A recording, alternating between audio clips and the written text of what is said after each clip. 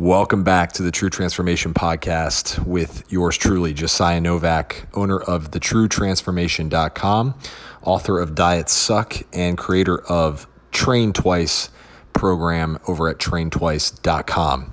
Today I have my good friend and fellow podcaster, Kevin Bay. Kevin Bay is an Arizona resident. He owns a gym out there called the Hybrid Fit Club.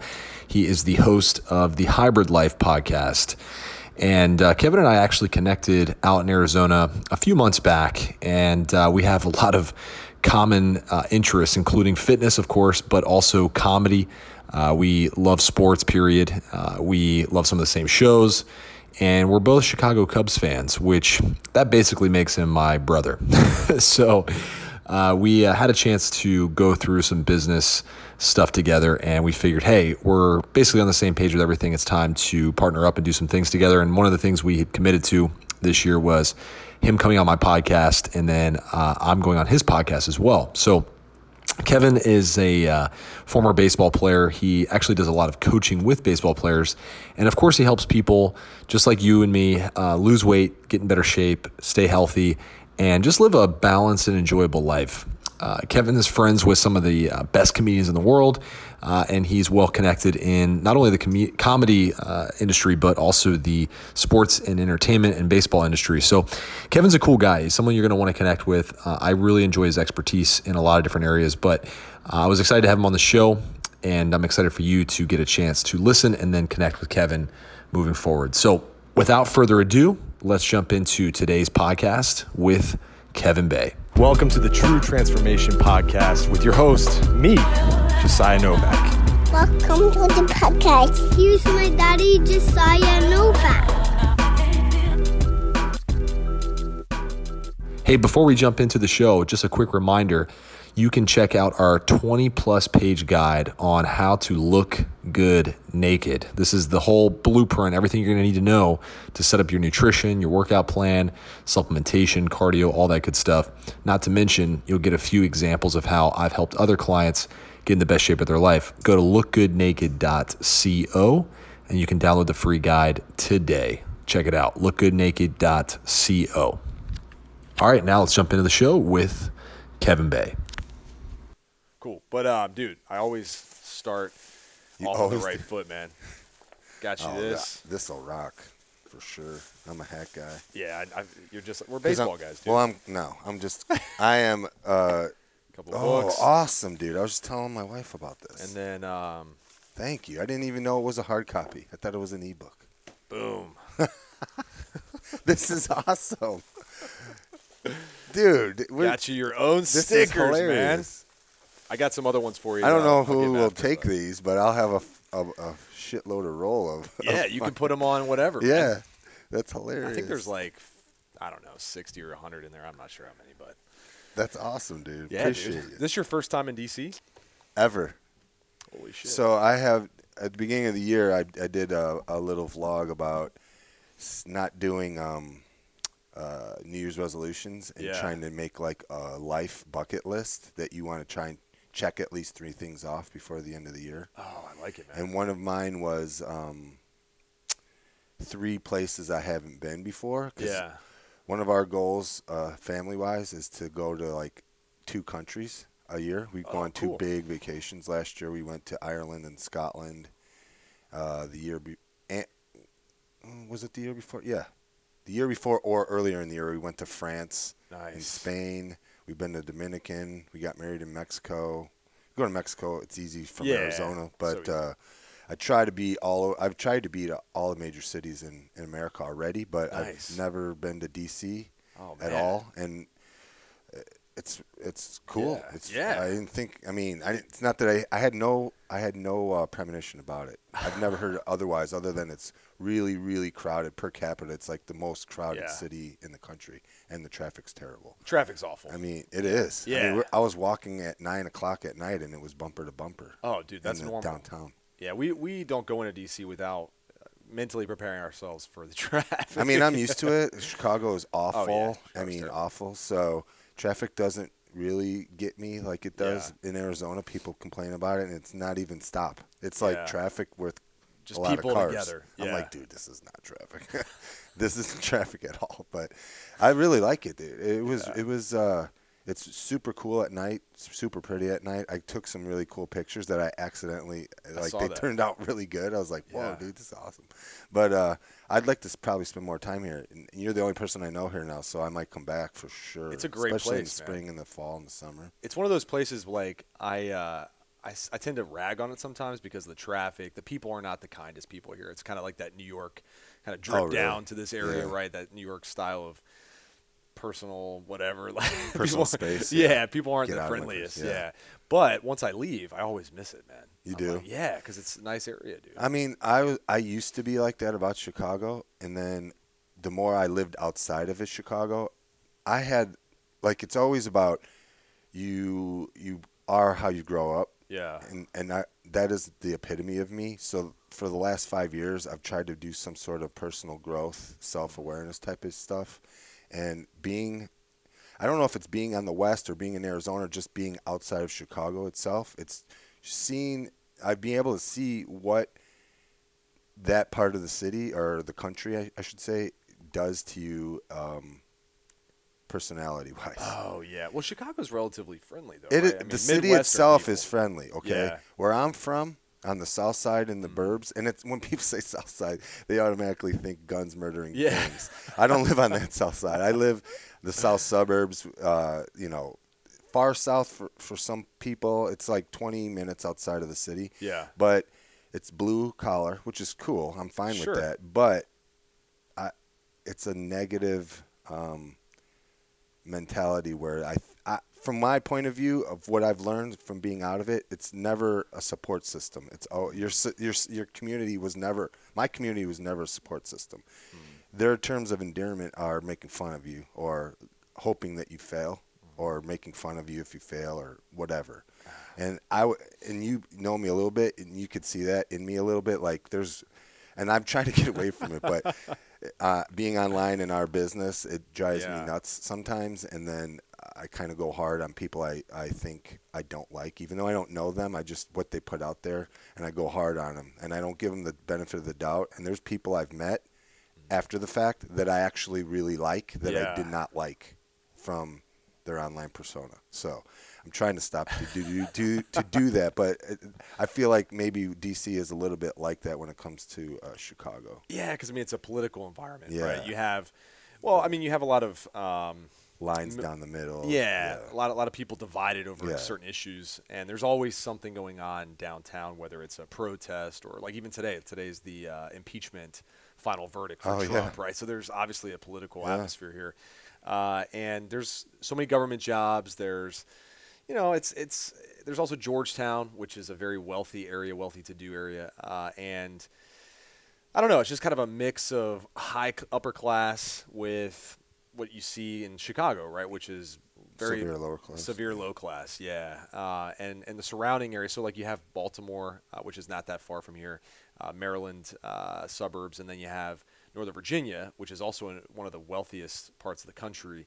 So you have like almost a severe divide financially, right? And DC's kind of that middle ground where you kind of mix everything together. It seems like a super cool city for young adults. Definitely, like 25 to 35 or something to that effect. My wife loves it here, and she grew up in Germany, and so she moved over here in her mid to late teens, and she loves DC. Like it's her favorite city. Well, that was one of the things. We'll get into that, but I was wondering why you're here. Did you grow up here, or are you from here? Oh, you are. Okay. No, I'm from Chicago. Oh, like yourself. I know that because that's what I'm thinking. You live here, but all your fan favorite stuff is Chicago. Oh yeah, stuff. I'm diehard, but I'm northwest suburbs, Chicago, but. Similar deal. Grew up in, hard-working area. People were, usually not leaving that area. It was like, hey, if we're here, we're not leaving. But my mom married a military guy. So next thing you know, we're traveling the world. So D.C. is just another stop for me in the journey. And that's how Arizona is for me. I mean, I don't love it there. It's good for what it's good for. And ideally, we want to be somewhere with land, maybe Northern California, West Coast. I don't want to be anywhere near the East Coast anymore. I mean, I've gotten used to the fact of having mild weather all the time, so I like that. Sure. If I don't have to shovel, I don't want to shovel. Oh, yeah, man. Unless it's in Tahoe. I'll live in Tahoe. Tahoe's amazing. It's the best. Here, you get the occasional big snowstorm. Like we had snow, I don't know, it was like a month or and a half ago or something like that. It was gone in a day, though. It's come, you sled, you have fun for a day, and then you don't shovel really at all because it's melting. Yeah. As you're kind of playing it, and then, you might have another big storm. Usually 2 or 3 snows max per winter. A winter. Yeah. Yeah, that's you get the cold temperature, but it's not. It's Which is fine unbearable. with me. Yeah. I don't love 120. It's 120 for rough. 6 months a year. Yeah. It's draining. It makes you in a bad mood. It's crazy. I know, man. That weather's a lot. Like people don't realize, but like one of the reasons that Northern Virginia is so popular, where it's one of the wealthiest areas, is because of the weather. Because you have all 4 seasons and you don't have anything too extreme. It's not extreme. Yeah. So like summertime, you get in the 90s, right? But you'll never reach 100 degrees. Is it super humid?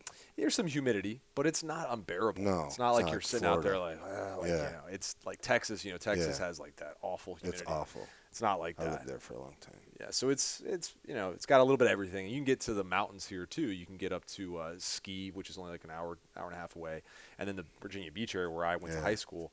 Oh, you did? Yeah, so that's only 3.5, 4 hours away. That had to be awesome. I mean, it was cool.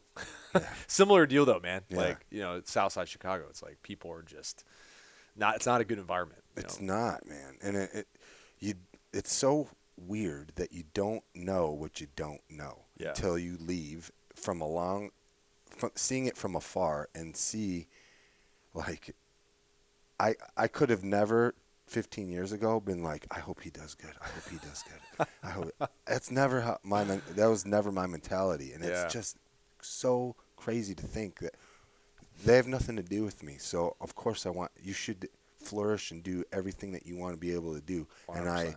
and I praise that, I celebrate that, I support that, and that was never something that I did.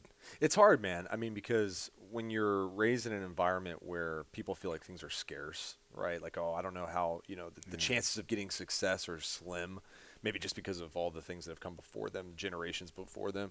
You start to adopt this mentality that there's not a lot of opportunity out there, so you have to fight for every little thing. And if you see somebody else getting it, you start to think, well, they've got a piece of the pie that was supposed to be mine. And it's always jealousy driven. It's never anything other than your issues with yourself, not them. Yeah, it's always internal. Man. Yeah, always. That's crazy. That's the problem. It's like everyone there, unfortunately, for the most part, has a 9-to-5 or a longer job that they are a trade. All this stuff is great. And if you love it, that's great. My perspective of the people around there is that they have to do it. That's what they have to do. And because of that, they have I don't want to say they hate everything, but they're not happy all the time. And that can really drain on how you are as a person. Sure. It just rubs off on people. Just walking around the city, I was there last week and last weekend, and it just seemed like everybody was angry all the time. Man. And that could have been the weather. The sun had not been out for 2 weeks, so it could have been that. It's a Chicago winter. I mean, it was nasty. Yeah. It happened to pop out the last day I was there, but you can really see a difference walking around in a place that it feels like everybody is just like getting driven down by maybe what their jobs is, or not having sun, not being able to even exercise or do anything else, or making time to do that. Yeah. You could see how that would wear on people. Environment's everything. Yeah. Like, I mean, that's why I'm so careful with who I surround myself with now. Yeah, I was going to get into that. So, I mean, for me, it's been an absolute game changer. Absolute. I grew up with some guys that were my lifelong friends. Yeah. And one specifically, my lifelong, like since I was 6. And about 6 years ago, some stuff happened, and I was like, look, I can't deal with this anymore. I mean, 100% shut him out. Never talk, wouldn't answer anything. And I'm not kidding. To the day it happened, my life completely started going upwards. Wow. It's crazy. And I did it with a couple other people that were close, but, from afar close. We grew up close, but because I've been moving all over the place. But I always thought it was bullshit, and I also think it's kind of bullshit when people say you're as good as your 7 closest people.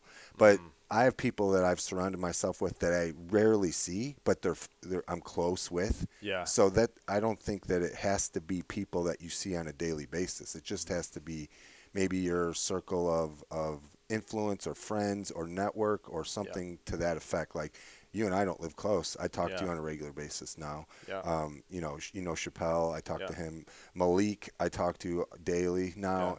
Yeah. Brian is somebody that I don't talk to all the time, but I consider him a good friend, and I need advice. I talk, and those are the kind of people they're always pushing. Dude, I don't know harder workers than those 3 guys. Yeah. Off the top of my head, I don't know harder workers than those 3 guys. Yeah. You know? And one of them doesn't even have to work hard if he doesn't want to. You know Sure. what I mean? And the other 2 know they see their eyes on the prize, and they are going for it, and they put it in every day. And the people I used to be around, it was work. They just worked because they had to. They didn't have something that they were trying to do and focus on and strive for and all that stuff. So that's what I'm trying to do. You know, I'm trying to go to these things. How I met you, it's like maybe the event itself doesn't bring you a ton of value, but the people you meet at those things bring a ton of value. I think about this all the time, having kids. You know, one of the biggest lessons that I want them to learn is it does matter who you know, right? In a good and bad way. Yeah. Right? Because sometimes who you know can lead you in the opposite direction of where you want to go. But oftentimes, I mean, attitude is contagious, right? And so if I'm surrounding myself with guys like you who are trying to create something, trying to provide value and trying to live up to your potential or exceed your potential in a lot of cases, that's going to just be contagious for me, right? I want to have a piece of that as well, right? I mean, I can't hang out with you if I'm like, hey, let's go smoke weed and drink beers all day, right? I mean, once in a while we could do that and be fun, but most of the time we're on the path of success to inspire people that we care about and take care of our families and stuff, right? And it's so easy though to get sucked into the other way, because on the surface there's a lot of seems easy, seems fun in the moment. Yeah. And you start getting deeper into it with these people, and you realize, wait a second, man. It's every single day. Bro, you got a job? What are you doing? Right. Yeah, I got a job. I mean, okay, wait. What are you doing? Yeah. What are you doing? And we see this all the time with fitness, man. Like, we see, people who come to us for help, but at home, right, they have an environment that is the opposite of what they're trying to create for themselves. Right. They want to change, but then it's like wife, kids, brother, sister, friends at work, whatever, they all want to go and do whatever they've been doing. Right. That's caused them to be where they are. And when they come to us, they think, and this is my experience, they think I'm giving them like a meal plan and a diet plan and that, or a training plan, and then I don't know, like a magic wand that fixes everything. But that's not how we do it. I mean, that's not how our program doesn't do that. My questionnaire is super long, to the point where maybe some people don't even fill it out and just don't want to do it, which is totally fine. If you can't fill out a freaking questionnaire for me, then you're probably not going to succeed with what we're doing. But we try to figure out why you're not getting to where you're not getting to, because there's a reason that it's been this long that you're doing the way you're doing. Also, you have to have some patience, because it took you 15 years to get to this point, and you think that, I don't know, in 1 month you're going to all of a sudden be back to what you were in your teenage 15 years. days later. Yeah, there's no – it doesn't work that way. You have to – the fitness, training, nutrition, all that stuff is a mental thing, number one, before it's the other physical stuff, number two, I think. Oh, 100%, dude. I mean, people you surround yourself with. If your husband, spouse, or whoever it is doesn't give a shit about what they eat and what is in the house, and they don't exercise and they don't support what you're doing,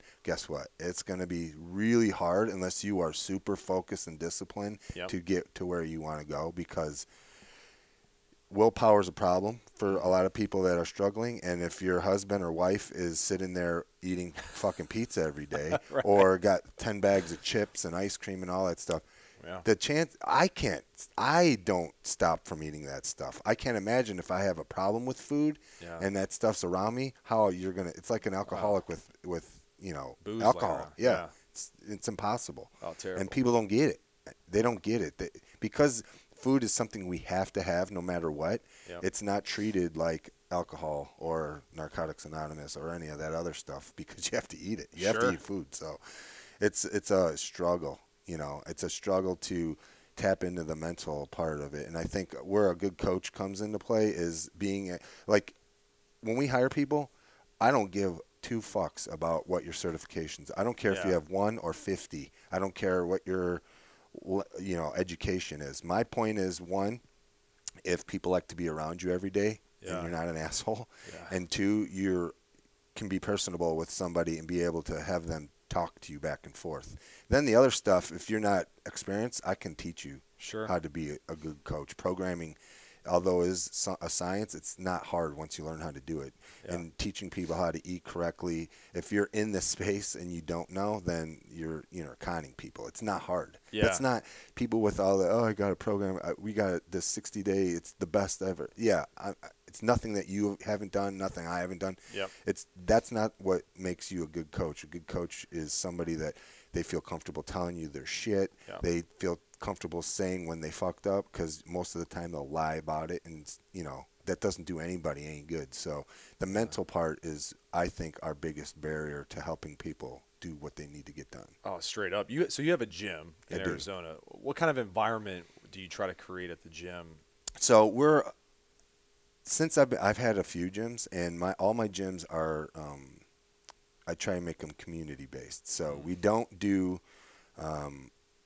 personal training one-on-one.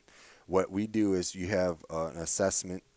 We just started a new program for younger kids. It's called Starting Strength, but that is for them to learn the proper movements and for parents to learn that the kids don't have to be 14 before they start lifting weights. You can be in our program at 8, 9 years old. That's awesome. And it's a month long of them getting drilled on how to hinge and how to squat right and jumping, laterals, landing, which is a huge thing. But that's different. So when people join, they go through an assessment, and it's super brief, just stuff that hopefully, and we get their past injuries if they've ever worked out before.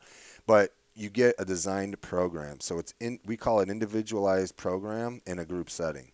So we have an app, and it's True Coach, if you ever heard of it. And we set up an entire training plan around them individually, and then they come in at whatever time they sign up for, and there's people there working out on the floor with a coach that coaches all of them in their program, but it's in a group setting. So that's cool. Because 5 people are all different. Me and you work out. I'm trying to do one thing, you're trying to do it. Why would we come in and do a workout of the day?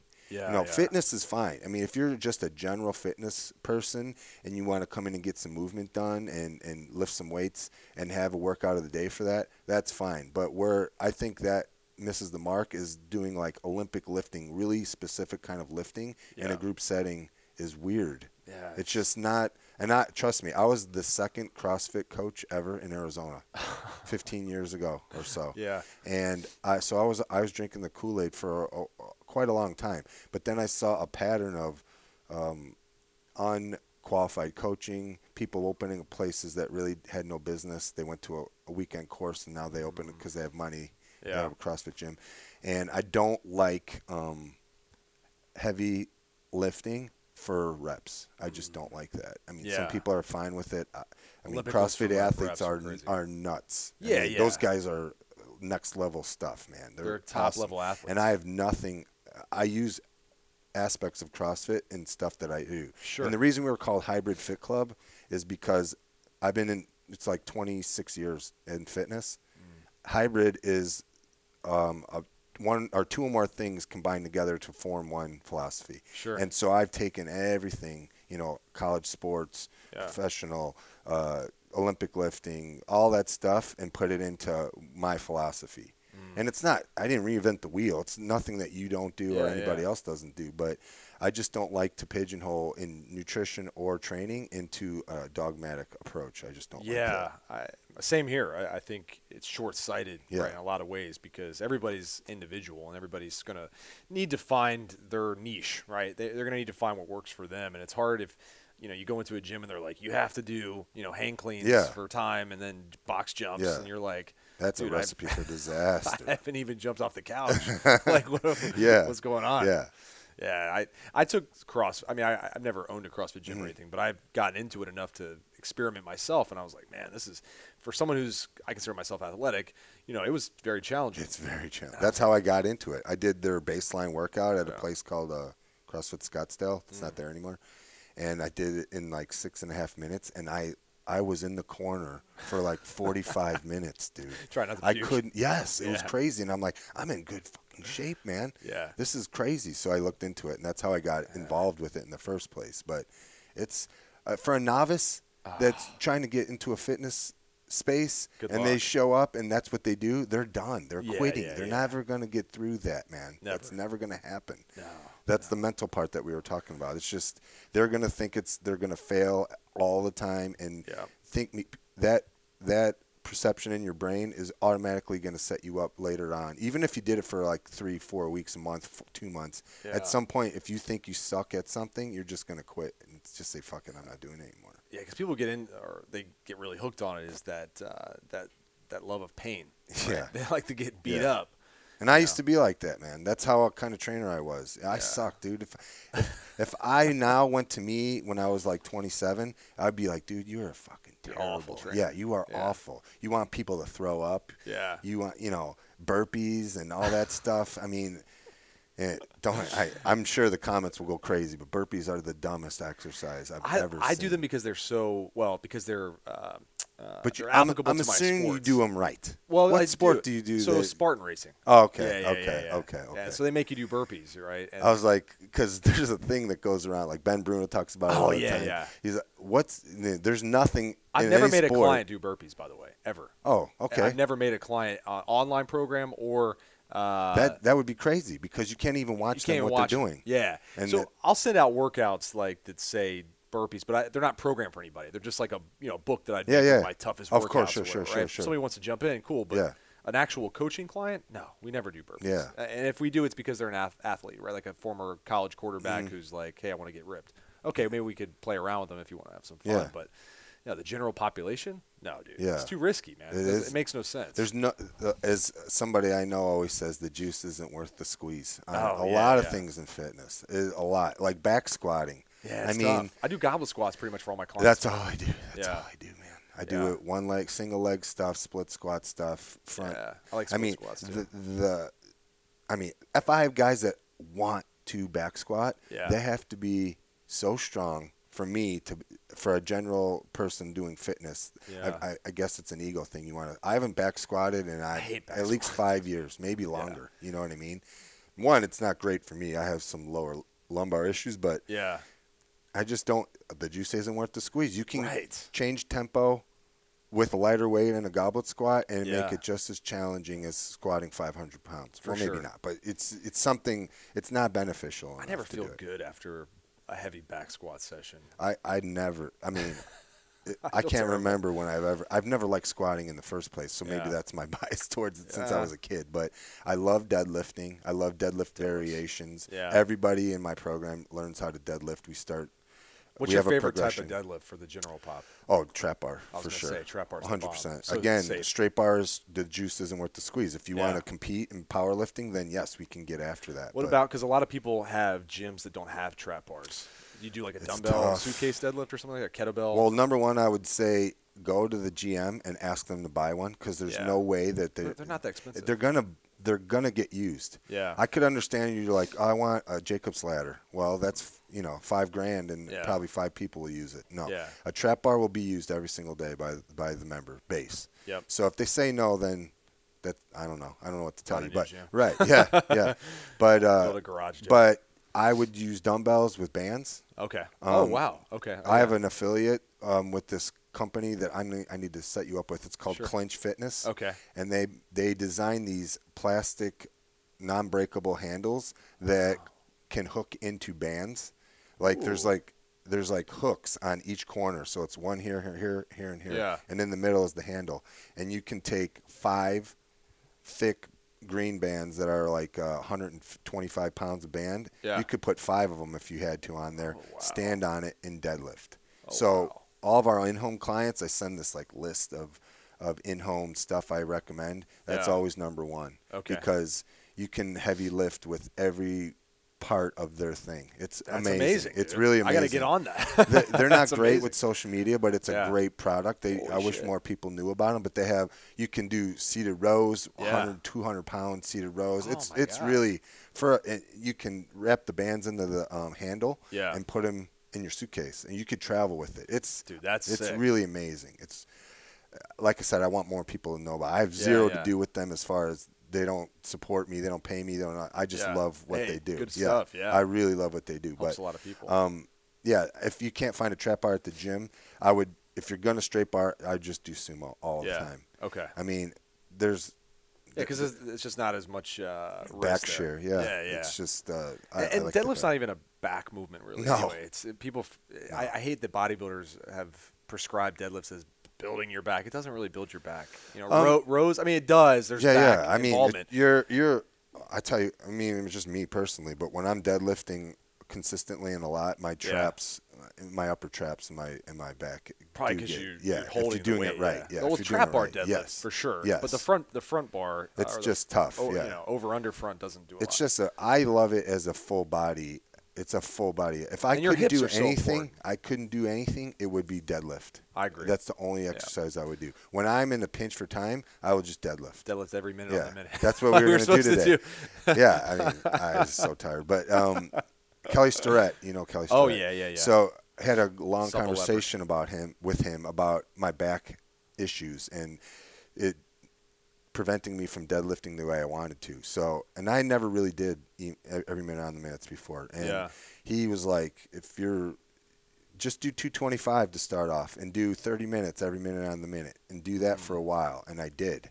Back felt great. Awesome. Went up to 315 every minute on the minute for 30 minutes. Was great. Wow. Then I started doing 2 reps every minute on the minute. Worked great. I never really lifted heavy deadlifts, and I got my deadlift up to like 550, which is the most I've ever done in my entire life. Yeah. Now, I haven't maxed in probably 3 years anymore just because, again, I don't think the juice is worth the squeeze. Yeah. But I won't go over 315 for every minute on the minute. How many just rep or 2 or 3? 1. Oh, 1. Or 1 to 3. Okay. If you do 3, it's got to be lighter because the minute comes. You start getting in a minute 15, 16. It starts being a bear. In the beginning, you're like, oh, this ain't shit. Yeah. And then all of a sudden, it's like 30 minutes in, and you're like, this is only 315 pounds. But 225 is where I usually stick around with. Okay. And one, I try to get speed off the ground, so because it helps. I still play some competitive baseball, and I like to stay in shape, or not even to be in shape, but to not get hurt. Yeah. So I try and do a lot of stuff that promotes speed. So speed off the ground with your deadlift. Yep. If I go too heavy, it's not happening. So I try and stay anywhere between 225 and 315, and depending on the reps. But I go from 15 minutes to 30 minutes, and I deadlift 3 times a week. Yeah. I just change the variation. So I'll do single leg deadlifts and a trap bar. Yep. We have a half trap bar. Okay. So it's cut in half. Oh, yeah. I've seen those. Yeah, we do either reverse lunge with it or a half split squat deadlift, which I love. And you can go super light. It doesn't add a lot of intensity, but it's super effective for unilateral strength. So I do that 1 day a week. I do heavy 1 day a week, and then I do some sort of like dumbbell or trap bar light, or like rear foot elevated split squat, but in a deadlift without a squat. You know what I'm saying? Yeah, so I put the back leg up, but I don't bend the knee. Yeah, I do a hip hinge. Yeah. So I change it all up. Try and do some band work with deadlifts, but if I can't, like I said, if I can't do anything, it's always deadlift. I always deadlift. You mentioned baseball. I wanted to talk about that. So you played baseball, but then how did you – well, let's talk about baseball first. How long did you play? So I didn't play – I played in college 1 year. I played my freshman year at a school in Chicago called Triton Community College. Yeah.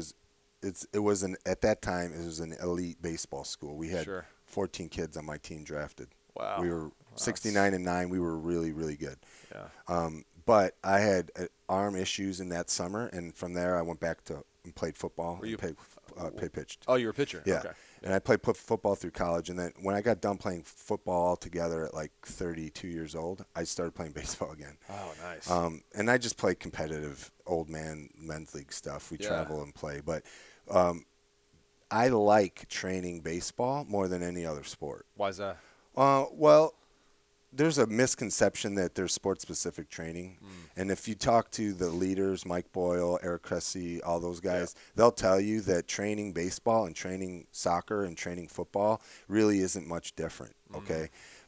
What the little bit of difference is for baseball is kids don't need to be sport-specific training. Right. They should just train. Athletics. Yeah, they need to get stronger, learn how to move right, and going to a baseball or a football training person is one, bullshit. you probably it's bullshit.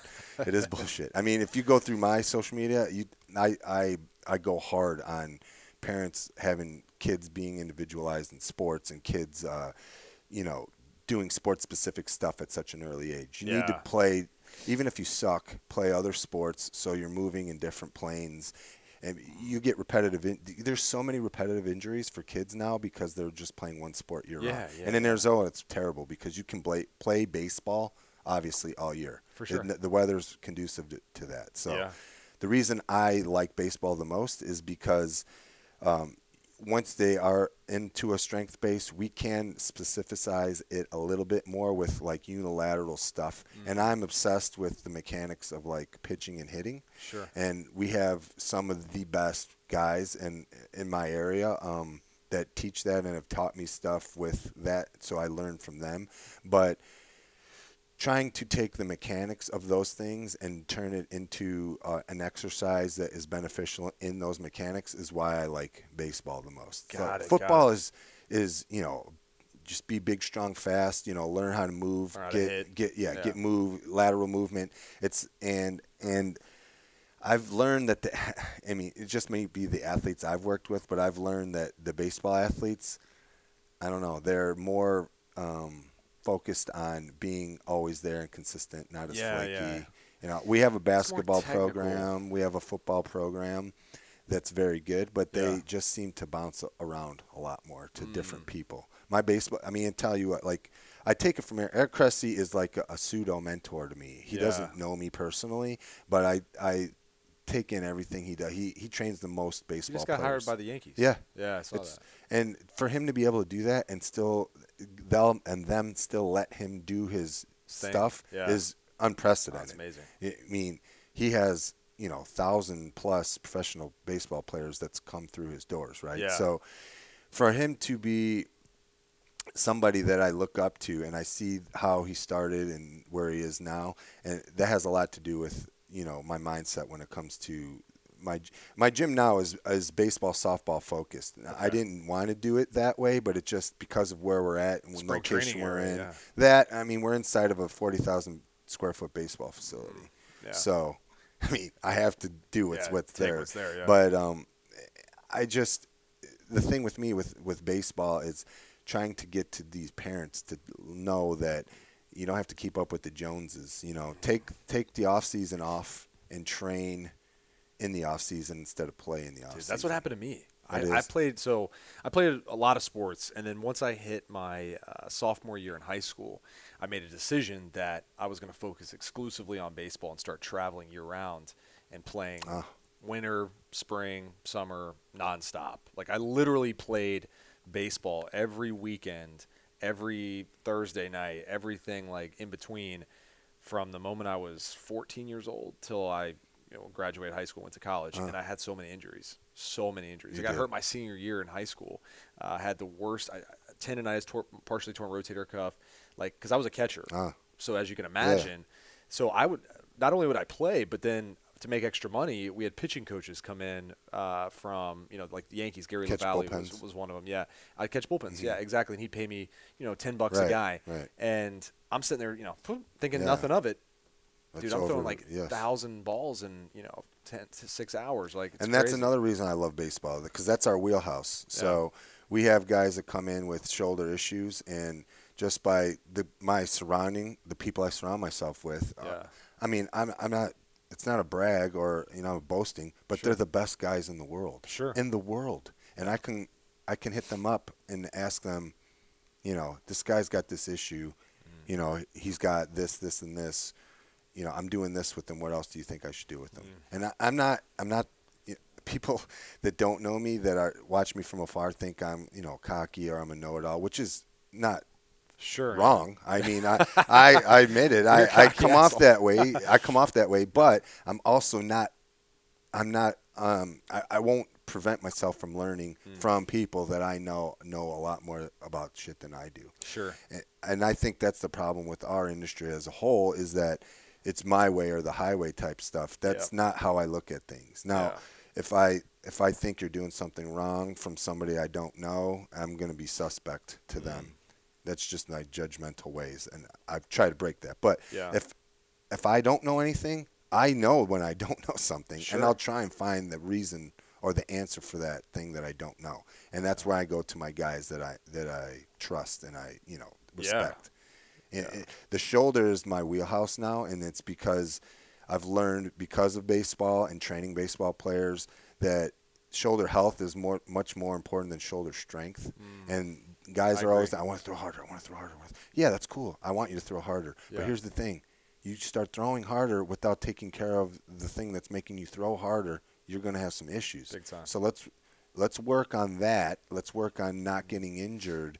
And then on top of that, we'll do the things that you need to do to throw harder. But let's get to a place first that you're able to move the right way, so that throwing hard doesn't put stress on a certain area that it doesn't need to be putting stress on in the first place. Yeah, it makes sense. It's crazy because now I had bicep surgery this past year. I tore my bicep. It was terrible, but fixed it. And then now I'm dealing with the shoulder because the bicep tendon has now become so tight that I have severe shoulder pain. Yeah, I was telling you some things. I'm trying to get through it, man. Yeah. It's brutal. Landmine presses. Yeah. You do a lot of those. I press this way. Yeah. You don't want to get to here because you don't need to get. Yeah, I don't need to. I mean, juice isn't worth the squeeze. No, it's not. I'm not doing it. At some point you will, but you got to be able to get the mobility in there to be able to do that. Yeah, that's been a game changer, and I learned that from Eric Cressy's Sturdy Shoulder program. Yeah, it's really good. It's so worth the money. Probably should get it. Yeah. It's so worth the money. And pressing makes you stronger no matter what plane that you're in. So if your mobility doesn't allow you to get overhead, there's no reason for you to be pressing overhead. Right. Pressing a different – I've had guys in the gym, the general pop guys, that couldn't lift like 2 pounds to here. Yeah. So they just thought, I can't bench. I can't do that. I'm like, okay, fine. That you can't. We're not going to do that. But landmine. Do shoulder cars, shoulder mobility. Shoulder cars 6 months, they're like full range of motion. Great. And we've never done traditional stretching. We've just we've done strengthening in an end range, which Kelly's taught me. Yep. Strengthen what you can do. You strengthen in that area, and then work on the mobility part later. Don't press in a end range that you can't get to an end range in. So for people that don't know what I'm saying, it's like, if you can't get your arm overhead, why the hell are you pressing anything overhead?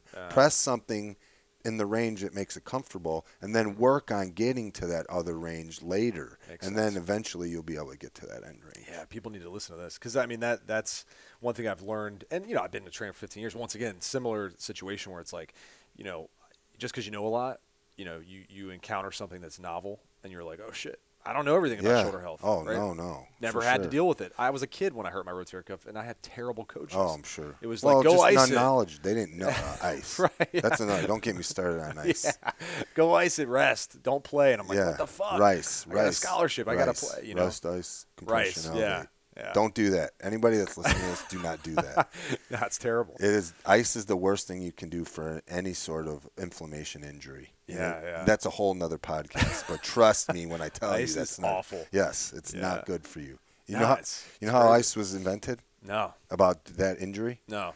So I keep referencing him. He doesn't even know me, but Eric Cressy has a podcast, and he had the guy that invented this, wrote this book about icing and all kinds of research. It's an awesome podcast. I can't remember the guy's name, but it's popular. It's a popular episode of his, and he did this research. Well, long time ago, before emergency medicine was even around, this kid got his arm cut off. And this is paraphrasing. I don't know if this is 100% correct, but got his arm cut off. Yeah. And they wrapped it up.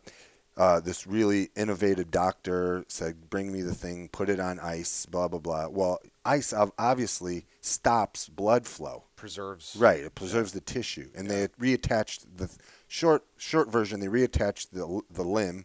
And then because of that, he said that it was you didn't want the blood to flow. So his arm was elevated. His iced the area so blood wouldn't flow. Compressed the area so the blood wouldn't lose blood, and then elevate it so the blood wouldn't come out.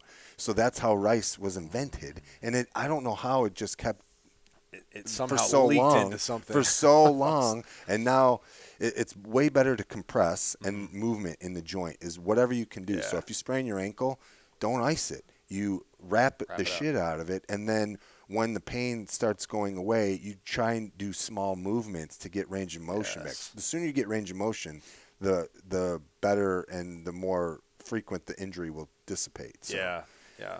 I think the icing, too, for a lot of people is probably a mental thing, because it kind of takes their mind off of the pain for like 2 seconds, right? Yeah. But it's like you should just immediately start to wrap, typically, unless it hurts so bad. It prevents healing. Yeah, because there's no blood flow going to the area. Yeah. You want blood. Blood's the transportation mechanism. That's why. That's how. What's it called?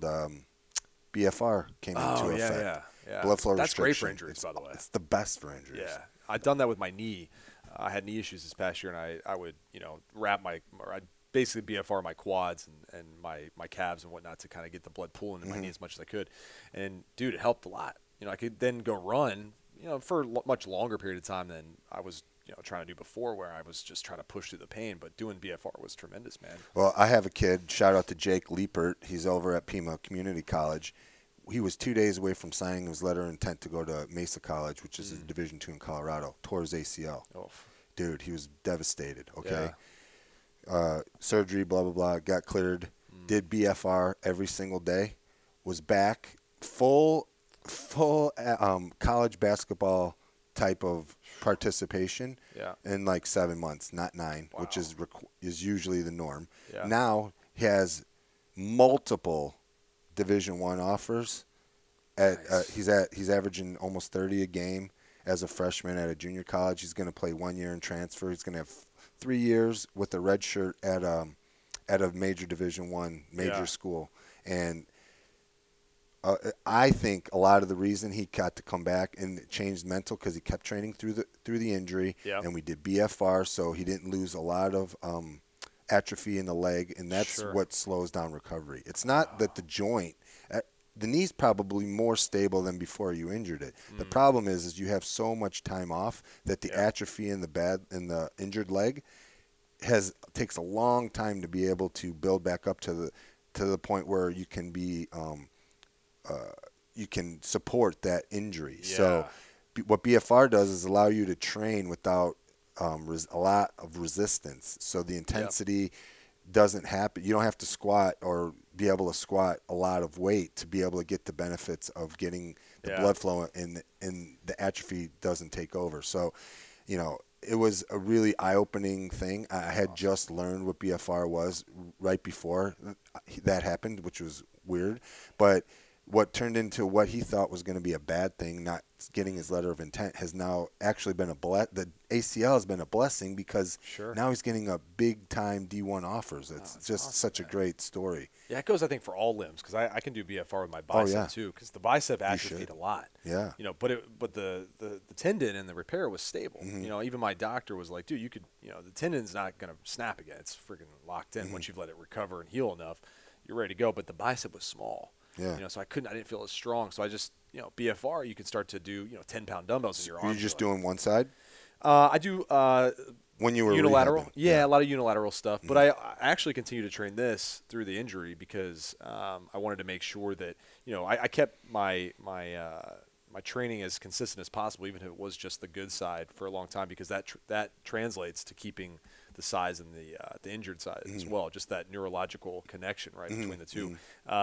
So I was still doing, my normal stuff with this, and then once I got back into this, I didn't lose as much strength as predicted, but it looked small, and it didn't have that same, I've always had very strong arms. The fact that I even tore a bicep was mind-boggling to me, but for whatever reason I did. So then, at the end of the day, now I started to notice just by doing some BFR, but also the continued training in this side, the size has come back a lot faster than anticipated, right? Good. But initially it was just holy fuck, it's so small. Where did it go? It was like a balloon that you just popped. It's just very I've had ACL surgery, and it's been 30 years since I've had it, and my leg still isn't the same size as the other leg. It's weird. That's crazy. There's no loss of strength, none of that. It's just different size. The teardrop on my left leg is a lot smaller than the one on my right leg. Wow. And I think if I would have been able, I mean, they didn't know about BFR then. Yeah. But it might be something I play around with to see if I can change it now, but I doubt it. It's just blood flow restriction training is a good one. A lot of people they do it for pump and do it for aesthetics. It's not bullshit. Really. Yeah, it's not. I mean, it'll make your veins pop out of your skin, but that's not what it's for. No. It's just such a great tool for rehab Fitness takes shit and fucks it up. Yeah, they sure do. That's crazy. They do. It's like, well, my biceps, we tie a rubber band around my. It's like, dude, your pump's gonna. I saw an ad today. It was a targeted ad, I guess, because I live in Arizona. But this guy's selling this online program, and he's giving $2,000 away to somebody. And then he showed a picture of him, and he's like, it's called Physique something. And showed a picture of him. He's pretty jacked. And then they showed a full-length picture of him. Dude, his legs are like the size of that tripod. I was like, dude, just stick to like half-frame shots. Yeah, you'll be good, man. Don't show your legs. Fire your marketing team immediately. Come on. Well, whatever. Dang, but man. It's just it's a weird space and time that we're in when it comes to, the fitness space, the transformation space, the lifestyle space, and then social media at the same time. Dude, you just gotta be aware of what you're watching. You know? And I'm not saying that I'm full. I try to be as transparent as possible when I talk. I mean, I'm not going to talk about when I have had a shitty day and I'm depressed. You know what I mean? Yeah. So not everything is what it seems on what you're looking at, but you can kind of gauge if you pay attention to somebody whether or not they're authentic or not. Absolutely. And I think people just jump into these things, and that's what people bank on that are selling it. They bank on the people that are just boom, jump. I'm jumping in. Boom, short attention spans. Yeah. That looks good. If you're going to do something, by all means do it, but look at it first. Check it out first. Know what you're doing. Yes. Yeah, that's we play the long game on my side, right? We almost look at our company as kind of what happens after somebody buys some of this stuff, right? We're not necessarily out there trying to get you to impulse buy. Because coaching and even our digital courses, we want you to get into it and be, trust us, number one, right? Trust us enough to consistently follow something, and that requires playing the long game, even in a very short attention span environment, right, where people want something now. We're looking at it as like, hey, we'll be here after you've done all this other bullshit. That's my favorite thing. When somebody maybe has left, they want to change, which is fine, but then they come back. That's my favorite thing that happens. Yeah, because they realize, dude, you were right all along. Well, that plus, I'm like I said, fully transparent. When someone signs up with me or inquires, I'm like, listen, this is not for everybody. Yeah. Because it's online, I'm not going to be there. Some people need that appointment to show up to. That's totally fine. If that's what you need, then this is what we're going to do. It's not going to work. I mean, I talk to my people sometimes daily, at least once a week, and we do a video call. So it's not as hands-on as you would maybe need. And if that's the case, then this isn't the program for you. If you have to have some discipline, and you have to have patience. If you don't have patience, again, it's not going to work for you. Because one, you're going to blame me, you think, because it didn't work, but you didn't give it time to work. Because again, it's not going to happen in 3 months. Is a good gauge, but it's still not even going to happen in 3 months. What you want is not going to happen in 3 months. Sure. You'll see something. You'll definitely see something that it's You'll working. Feel better, right? But it's not going to work. You're not hitting your end goal if you have a lofty issues. You can't jump into saying, I want to hit this goal in 3 months. Well, okay, but I don't know what your goal is. And if it's this, there's no way. I'm just going to tell you. Anybody that tells you that, okay, let's do it, they're just trying to get you to get the money. Yes. Yeah. No, I tell people all the time, like, even if, let's say you did hit your goal in 3 months, you have to look at it as the rest of your life is a series of checkpoints, right? You're now making a switch. You're literally saying, hey, I'm doing a 180 basically from unhealthy, not taking care of myself. And yes, I want to look a certain way, and I want to lose all this weight, and I want to feel amazing. I want to look like that guy or this girl or whatever. And ultimately you could get to that point. But once you get to that point, the last thing you want to do is then do another 180 and go back to where you started. So the rest of your life is now opportunity for you to reach different goals. And maybe it's performance-based. Maybe you want to go play intramurals, or like you want to join a men's baseball, like whatever. Yeah. You can accomplish a lot. And so the next phase of your life, which is the rest of your life, is about having those different checkpoints. And the next checkpoint might take a while to get to. Yeah. Just that first one. But once you reach that one, then the world is your oyster. You're like, okay, now I've lost all the weight. Now I'm athletic again and I feel great. And I can start to pursue a Spartan race or this or whatever, right? But people want to get to that first kind of like, oh, I look the way I want to look. Dude, you did 15 plus years of this shit. Yeah. Give it at least 5 years or 5 months or some shit, right? At least. Yeah. It's crazy, man. Let's jump into some current events, brother. Sure, We're crushing it. I love it. I know we talk baseball. Actually, that's what I want to start with because there's some shit going on, man. Did you see that trade last night? That's what I want to talk about, man. We Dodgers are getting after it. The Dodgers are not afraid. Well, it's funny. They're not afraid to spend money, I guess, but they're actually. This is one of the They're spending the most money now. They got Mookie Betts. Yeah, here we go, Mookie Betts. This is interesting though because he's a guy that he's already made it clear though that he's going to test the open market after this year. So he's like a rental for a year. Yeah, he is, but if they win the World Series, why wouldn't he want to be in LA? He's trying to build his brand. Yeah. Also, I don't know much about him, man. Oh, dude, he's the man. I know he's a great player. Yeah. But I mean, personality-wise. Exactly. I don't know. Did you know he's like he's a borderline professional bowler? I did know that. Yeah. Yeah. He's freaking amazing. He actually, bowler. there's a YouTube video of him Yeah. bowling. Yeah. I don't know if you've seen he's that. He's an amazing bowler. Amazing. I mean, what they gave up and what they're getting, I mean, I just don't. They're getting after it. The Red Sox got kind of gypped, man.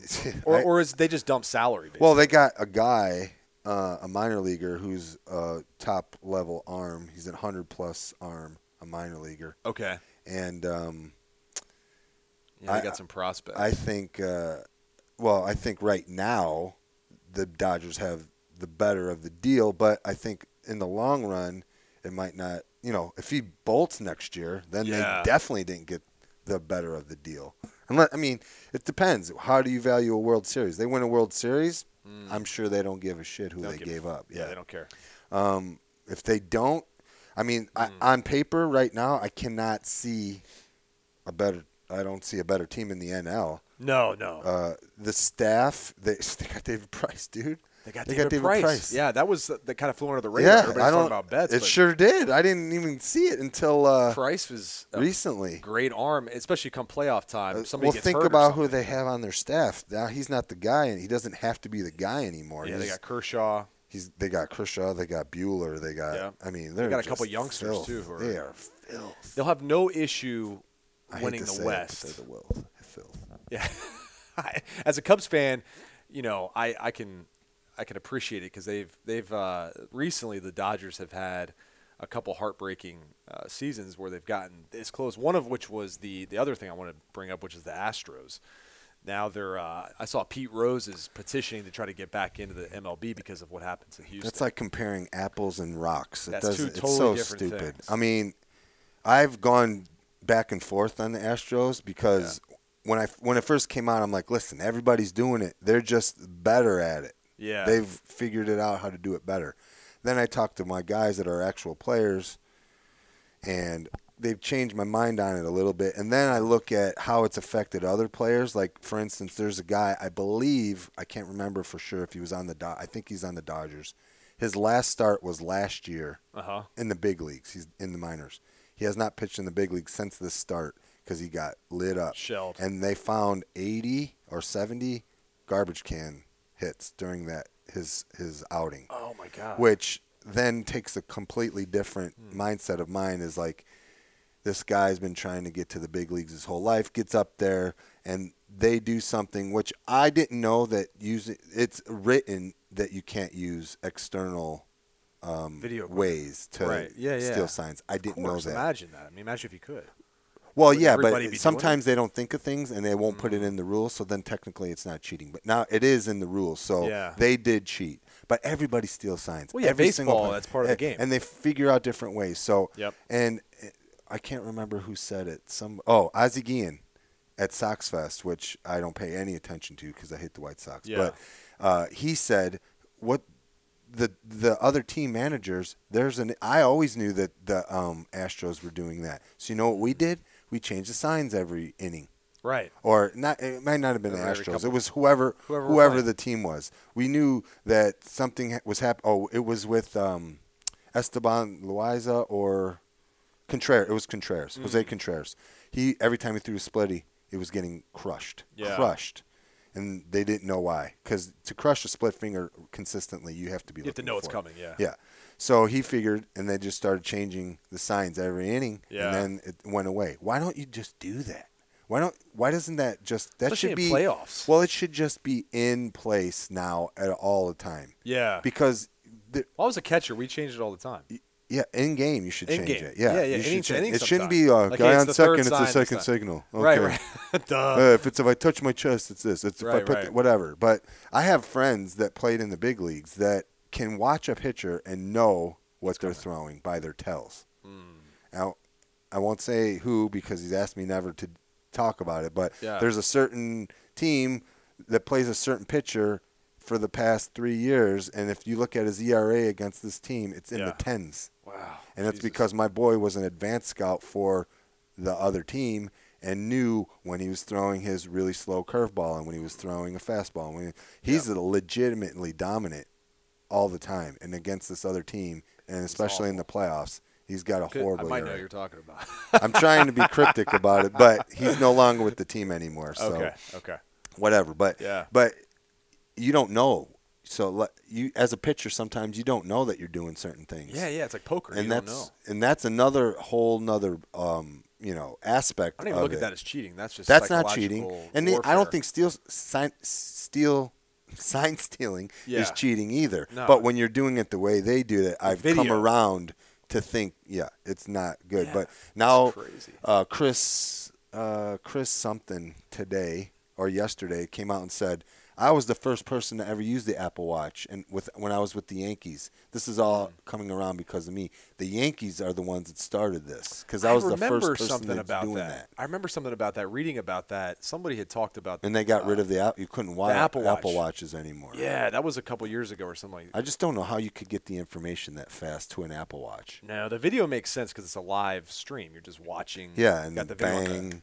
Or the whistling. Did with you hear the about Dodgers. the other thing with the chest wire? Vibrator, That to me pissed me off. Only because then I'm like, well, wait a second. Because as a hitter, time will tell, though. Sure. Those guys that were really good. We'll see what happens now. You see their home average versus their way. I was like, holy shit. But that's shit. kind of normal. But just not that. It was a big gap. Drastic. It was like 150 away, 420 at home. I'm like, wait a drastic. second. It was drastic. These guys were having MVP seasons every year. Yes. We'll see, man. Altuve, I've always thought of him as a high-class guy. I mean, he could still be. Could still be. Dude, you're talking about tens of millions of dollars. Shit, man. That's why I'm talking about the steroid era. Okay? Yeah. If you're an average player and you know if you take some stuff, you're going to be an above-average player. Yeah. Because all the difference between hitting 250 and 300 is like a double a week. For sure. One double a week during the season. Or a home run. So if taking something is going to get you 40, 50, 60, $100 million, every single person will say yes. For sure. And the guys that aren't, I think one are lying. I don't know. I don't know what to say to that. Some I don't guys know don't what to need say to, that. maybe. Yeah. Well, that's true, but Bonds was a Hall of Famer before anything. Right. He was a great player. He was always a Hall of Famer. For him to not be the Hall of Fame. Player. I mean, we're getting off on a tangent because of me, but the Hall of Fame is the biggest joke to me in all of sports, dude. Political. It's all writers who've never played are all voting. Okay, they all have this holier than thou attitude that there's nothing's bigger than the game. Blah blah blah blah blah. Well, then you should take Ty Cobb out of the Hall of Fame. If you should revoke his status as a Hall of Famer. Bonds, McGuire, and Sosa. Palmeiro should all be in the Hall of Fame right now. There shouldn't be voting for it every single year and then missing it out. It's just it's insane. They're the best players at that time. They're the best players of all time. Absolutely. I don't care what they were taking. Pitchers benefit from steroids way more than hitters do. Way more. Their recovery time is cut in half, if not more, okay? Crazy. And there's nothing more beneficial to any baseball player than recovery. So being a pitcher that can throw on 2 days rest as opposed to 5 is a humongous difference. It's huge. Yeah. There's so many guys using steroids. Yeah. I mean, in every sport. Yes. I mean, look at the fighting. only sport I'm against it in is fighting, is because you can physically really do damage to somebody if you're But even super those strong. guys are they're finding a way to get around the tests, They're even though they have the most stringent testing yeah. ever. But it's curious. I'll be curious to see how the Dodgers do, because they've been so close now, and now they're it's funny, they're calling for a parade because the Astros beat them or whatever in that World Series where they were cheating. I'm like, guys, look, baseball, it's a fraternity, right? So you're telling me that nobody fucking knew? They know. Of course they know. So if you know, then you got to say like the Nationals probably knew pretty damn well, and look what they said. Okay, here's what we're gonna do. They change the signs. Change the signs every batter sometimes. That is what they did. Like, and they whooped them. And they destroyed them. So you're telling me the Dodgers knew? They just were. They still got beat. You still got to hit the ball, by the way. Still got to do it, which is ridiculously hard to do. I know. It's much easier when you know it's coming, but Pete Rose wants to get back in. I just don't even like him. I feel a lot of old school people love him, and I don't love or hate him. He should be in the Hall of Fame. Just be in the Hall of Fame. Who cares? Like I said, I don't give a shit about the Hall of Fame, anyways. But I mean, you see this shit? Nancy Pelosi. This is here in D.C. This happened last night. So Trump gave his State of the Union. She invited him to give a State of the Union during the impeachment process, and he didn't shake her hand. I don't know if you saw the clip. I literally run as far away from politics now as I used to. And this is why I do. It's just so. This is why I don't care about politics. It makes zero difference in my life now. Same. None. Any policy they put out, whatever, it doesn't affect me at all.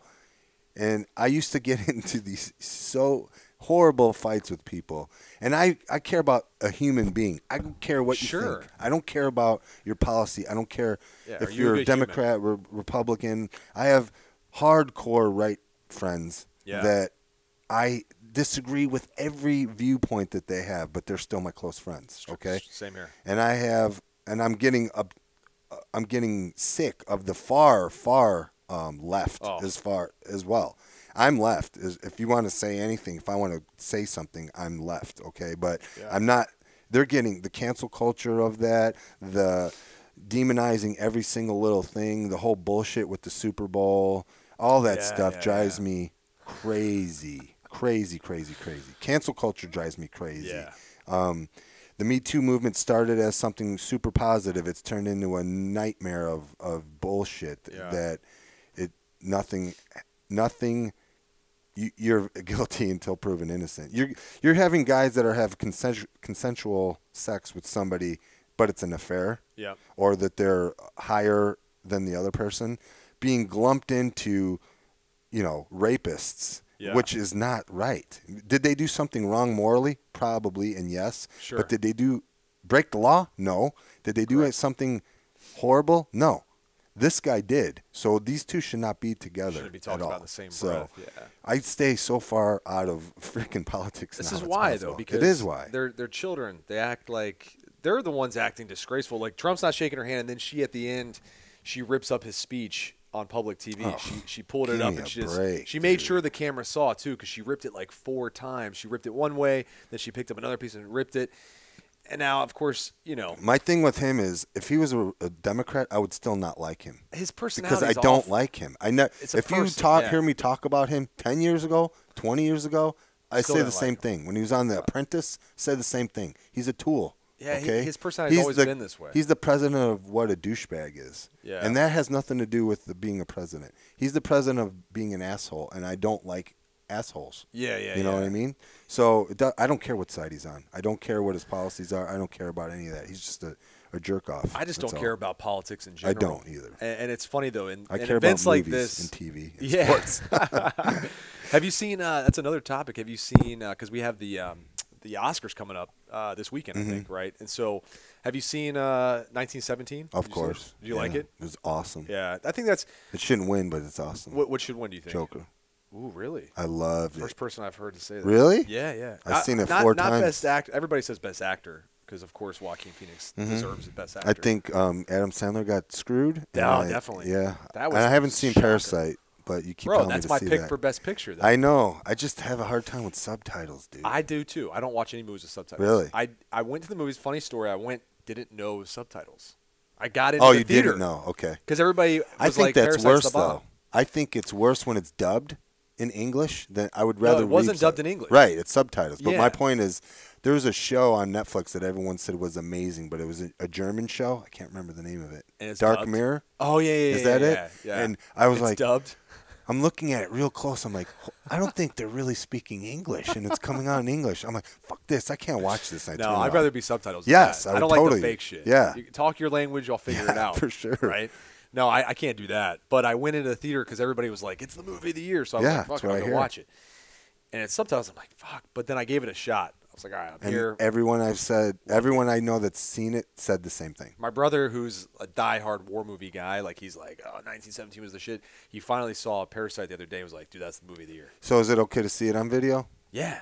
Not in the theater? No, watch it at home. I will have It's to. actually a great movie to watch at home. Okay. Yeah, theater is like 1917. I usually say everything. I did not see that.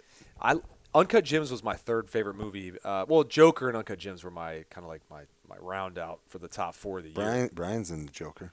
He is. I caught him. You did? Yeah, I caught him in the scene. Most people. Okay. Yeah. No, you I can knew hear right his away. voice. Yeah, you can hear his. If you know his voice, you can hear him talking. Yeah. No, I saw that. I was like, oh, because he's friends with what's his name, Phillips, right? Yes. Todd Phillips is he's his in boy. every one of his movies. Hangover. People go hard on him for that movie. I'm like, yo, were you in that movie? I don't care. Who goes hard on what? Everybody. His friends make fun of him. Oh, for the Joker because he's.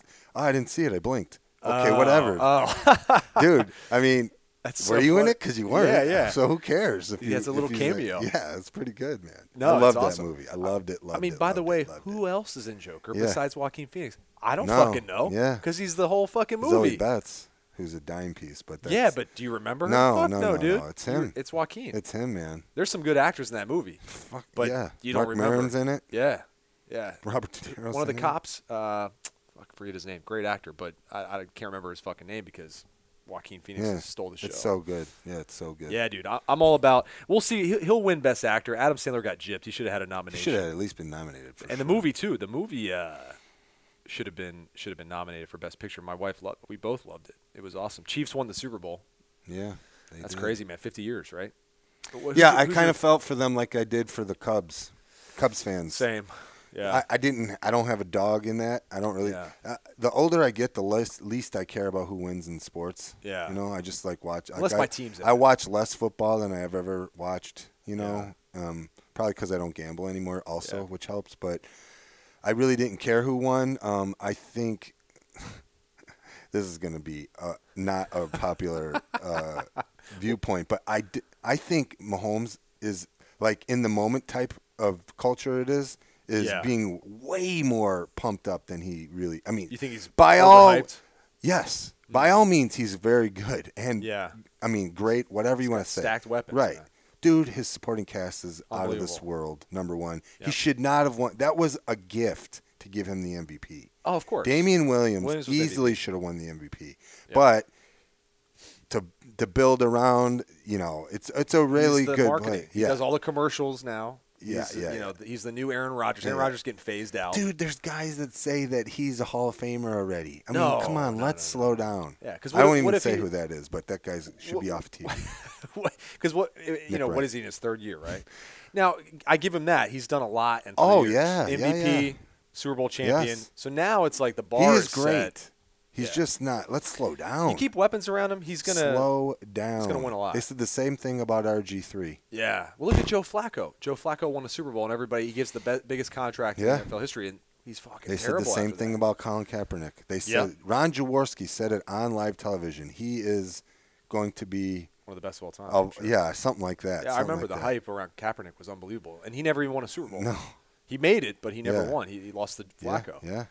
Yeah, no, I'm always careful. Football is one of those games a you good have game. to be careful. San Francisco lost it. That Kansas Oh, City yeah. didn't win it. And that's the thing. See, imagine if they had beat them. What's the narrative Yeah. then? Mahomes chokes. Yeah. He's not living up to the moment. He had a threw two bad game. picks.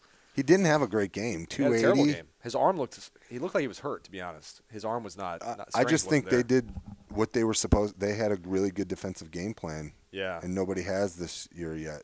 Yeah. In the playoffs anyway. How many times you see him run around and do something? Maybe 2 times. Yeah, he only rushed for I think 38 yards. Yeah, or something it was not. They did. San Francisco did what they were supposed to do. They just choked. Yeah, and Garoppolo kind of blew it too. He had some moments. He had a bad fourth quarter. I like him though. It was also coaching. He should be a Bear. Shanahan, yeah, he should have been. Shanahan overthought a few things. He did that in the Super Bowl 3 years ago. Atlanta, yeah. Same shit, man. Different day. I feel bad for him, kind of. He's the darling of the He'll NFL be back. right He'll now. be back. But yeah, they're a good squad. That defense is young. They got some young weapons. Garoppolo's a good quarterback. He's fine. Their defense. Bosa is a monster. So fast in the front seven. Bosa is talk about family my favorite. genetics. Oh Jesus. yeah, they have a high school brother now too. Oh really? Yeah. Oh, they got another guy. I feel bad for him though. He's not going to live up. If he's better than both of them, he is going to be ridiculous. Oh my goodness, man. I think the other only other thing that still obviously, I mean, I'm not saying I'm not over it, but the pain started to subside a bit was the Kobe Bryant thing. I think what's crazy, man. The reason it was so heartbreaking for me was I was a Kobe Bryant fan of the basketball player. Jordan, diehard fan growing up, right? And so then Jordan retires, and it's like, who am I gonna fucking watch? Jordan was the bomb, like. Post-retirement, Kobe is much better than Jordan. Post-retirement, being in the spotlight, doing more stuff. Jordan has been just you barely hear about him ever since he's retired. He's which is fine. Yeah, Charlotte or whatever. He's got the Jumpman brand and all that stuff. Kobe, he's more of a private guy. Yeah, he definitely is. And Kobe's been more. He won an Oscar. He's more of a spotlight in the spotlight, doing a lot of good stuff.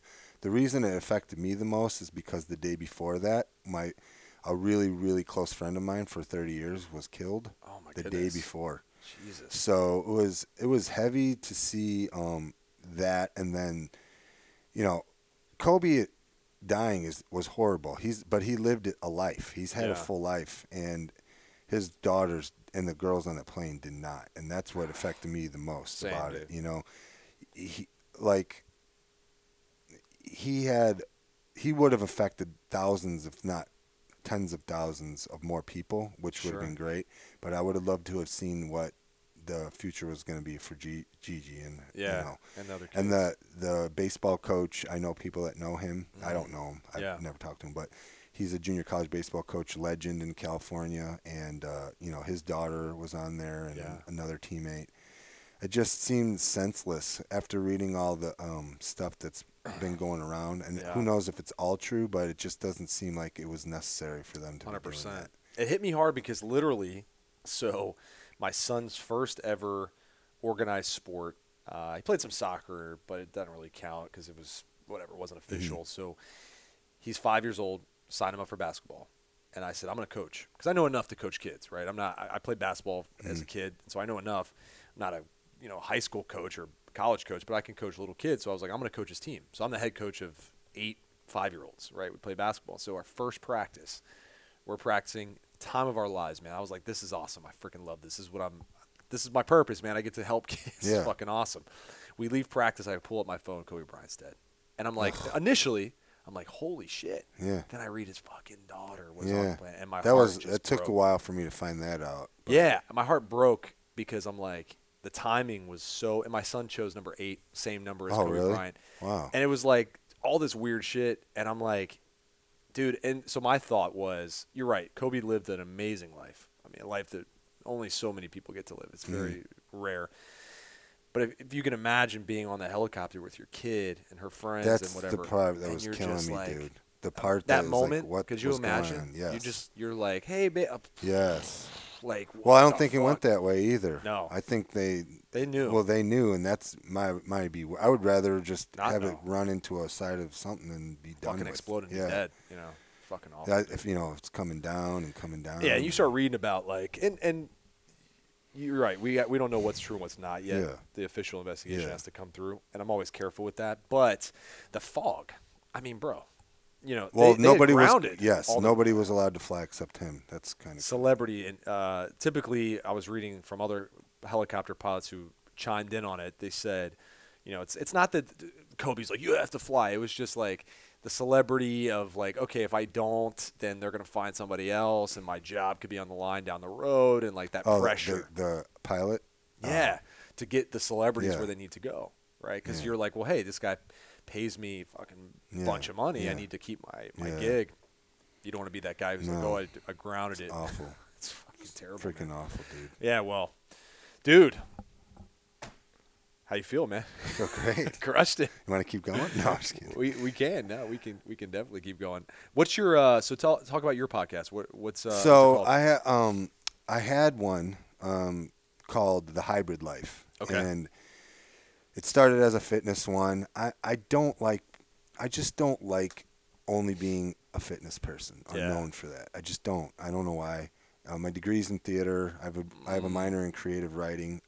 I like that kind of stuff, the creative part of it. Yeah. And I really like doing podcasts. I got bored with just talking about fitness all the time. And because it's what I do, it's not who I am. So I started trying to make it into more lifestyle stuff. And ideally, what I want to do is help people life, not just getting in shape. That's part of it, and it'll always be part of the way we affect your life, but it's not going to be, the main part of it. So, I love comedy, I love movies, I love TV, stuff that I think a lot of lifestyle entrepreneurs are against. Yeah. Because it's wasting time. I'm the opposite. Oh, read books. I maybe it's a bad thing to say, but I don't read. I never read books ever, and I'm not against reading books. Sure. I just don't have the attention span to sit and read a book. If I do have anything to do with the book, I'll pick and choose chapters and I'll listen to them. Okay. But I learn from watching. I'm a visual learner, not an auditory learner. Yeah. I don't like reading and listening. I like watching. So if I want to know something, I research it and YouTube it and do it that way. Yeah. I do use a lot of audio through podcasts in the car because I'm driving a lot. But that is most of my podcasts I listen to are entertainment based, and then if I do want to learn something and there's an episode that's specific to something, then I'll watch that. But that's what I try. My podcast was that way. And I started a baseball one called The Baseball Life with all the guys that I know. And then because we opened the gym and it was a really quick thing, that I put that stuff off to the side. But I've realized that I enjoy that more than the other stuff. So this year my goal was to start the two new podcasts. I'm going to still do a baseball one, but it's be called Chin Music. Oh, nice. And I hope nobody steals that. But it's going to be with me and one of my clients who is a 17-year professional player currently. Oh, sweet. He's starting his 12th year in AAA. So he has every story under the sun because he's been in the big leagues. He knows what it's like to be a road dog. He knows what it's like to be the old guy in the clubhouse. He knows all the big, and because of him, we'll be able to get some good guests. So we're going to start that one. And then I'm going to rebrand mine, The Hybrid Life, and we're going to call it K-Bay Knows Everything. Nice. And it's a play on words because everyone thinks I'm a know-it-all, but in reality, it's going to be mostly interview-based with people that I don't know anything about what they do. Okay. Like I know what they do, but I don't know about what they do. Yeah. So I'm learning more. So I get to know everything. That's awesome. So that's kind of like what we're going to be going towards. We have the online program, which is Hybrid Fit Club. Yep. And that you can be either in person at the gym with that or, our online program. And that is what we talked about earlier. It's just a comprehensive custom training and nutrition plan that we also tackle what your lifestyle is like. So that's my biggest membership base is the online. It's weird. You would think that the gym would have more people, but it's not. And, that way you can touch more people worldwide. We have people in 8 countries and 60 different cities. So that's badass. That's I'm going to put a lot more emphasis on quality of content and the production of the podcast stuff. Sweet. The thing with that is once you start, you cannot stop with consistency. No. So now I'm starting all over. You have to just get better. I took like 6 months. It's been like 6 months probably since I released an episode. Oh yeah. So now I'm just starting all over. Yeah. Once you open that box, it's like if you close it, people are like, there's too much stuff. Yeah. You got to keep way it too rocking. much stuff out there. How can people connect with you right now? Super easy on social media. It's the Kevin Bay. Sweet. the Kevin Bay, only because someone took Kevin Bay and I couldn't get it. So what else? I put the in front of it. I hate numbers in your username, so I just put the. And then Hybrid Fit Club is easy. It's on Facebook and Instagram. Sweet. I'm gonna start trying to do TikTok. I don't know shit about it, but I know that's the new. That's the new real estate space that you need to get into early. Yep. I wish I was an original user of Instagram. I'm telling you. I didn't even know what it was. I wish I started doing the way we're supposed to do it then, because it would be a totally different ball game now. It's all right, man. But here's the thing, Quality. I put so much time and effort into trying to do good social media, and I get good traction here and there. I go on somebody's Instagram one time, and because of him, I get 300-400% growth in my Instagram. And there's nothing informative about any of the posts that we did. It's just because he has, 800,000 followers. Influence, It kind of pisses me off. I mean, it's great. I'm glad that more people get to see us, but it's frustrating. The social media is frustrating for me because if you look at the numbers and you think you're putting all this time and effort and work into something and you want people to see it and only 100 people see it, it's really... It's annoying. It can knock you down. You know what I'm saying?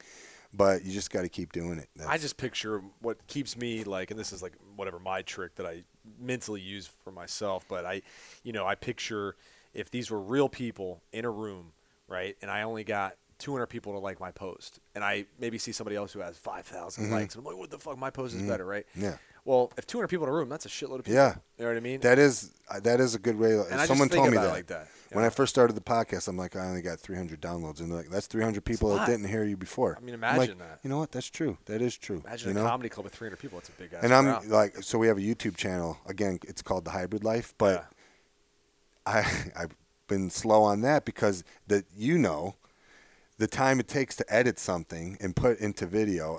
When I first started, I didn't know shit about editing, and I was learning it through YouTube. It would take me 7 hours or longer to edit a 20-minute video, right? Yeah. And so that's a lot of time, dude. You don't know what the fuck and you're doing. I only have 100 subscribers, and I don't. That's very frustrating to put 3 days worth of work into a video, and you get 300 views. That's very frustrating. That's why I outsource the experts. Plus I'm going to stop looking at numbers. I'm just going to do stuff. I enjoy it, so I don't care. I don't care if 2 people look at it. Do it for the love of just producing shit that if you're doing it to make money, that's a bad reason to get into it. You're going to get frustrated. Yes, quick. Very, very. You got to be 5, 6, 10 years in before you want to make good everything money. I do. I tell myself, obviously I have to make money. I have a family to support, but now that I'm at a certain point in business, a lot of things I do out of just the love of the game, right? The love of creating, the love of helping somebody, because I know that if I'm doing it out of love for it, and I would more than likely do it even if I wasn't getting paid, right? Then I know I'm going to eventually be okay, right? Because people are going to see the handwork that goes into it, the craftsmanship, the care, the attention to detail, and that'll ultimately result in financial gain. But I don't do it for that. I would do it even if I wasn't ever going to get paid. Like I do this podcast, and if you said you'll never make $1 off this podcast, I fucking still do it. Of course, with the same level of passion. But it's hard for people in your group to. It is because to get around that. They haven't got their wavelength, their vibrations, and their mental clarity to that level yet. Well, or it's not their field. You know what I mean? They're in the wrong field. Yeah, they're in their field, and it's a job. It's their job. I'm talking about family-wise. Yeah. I am fortunate enough to have a super supportive spouse. Sure. Sometimes, she gets frustrated because it's not making money. My podcast doesn't make money. Not yet. But you have to be consistent and do it when it's not making money for it to eventually, hopefully, make some money or be monetized somehow. Sweat and practice so you don't have to believe in war, right? That's the whole thing. That's it, brother. Well, dude, I appreciate you coming on the show, man. So glad. Love it, Appreciate it. Yeah, Thank you're you one of so the good much. people, man. You're my boy. Short-time friend, long-time friend. Yeah. Brothers from another mother, man. That's how we roll. Thank you. Appreciate it, man.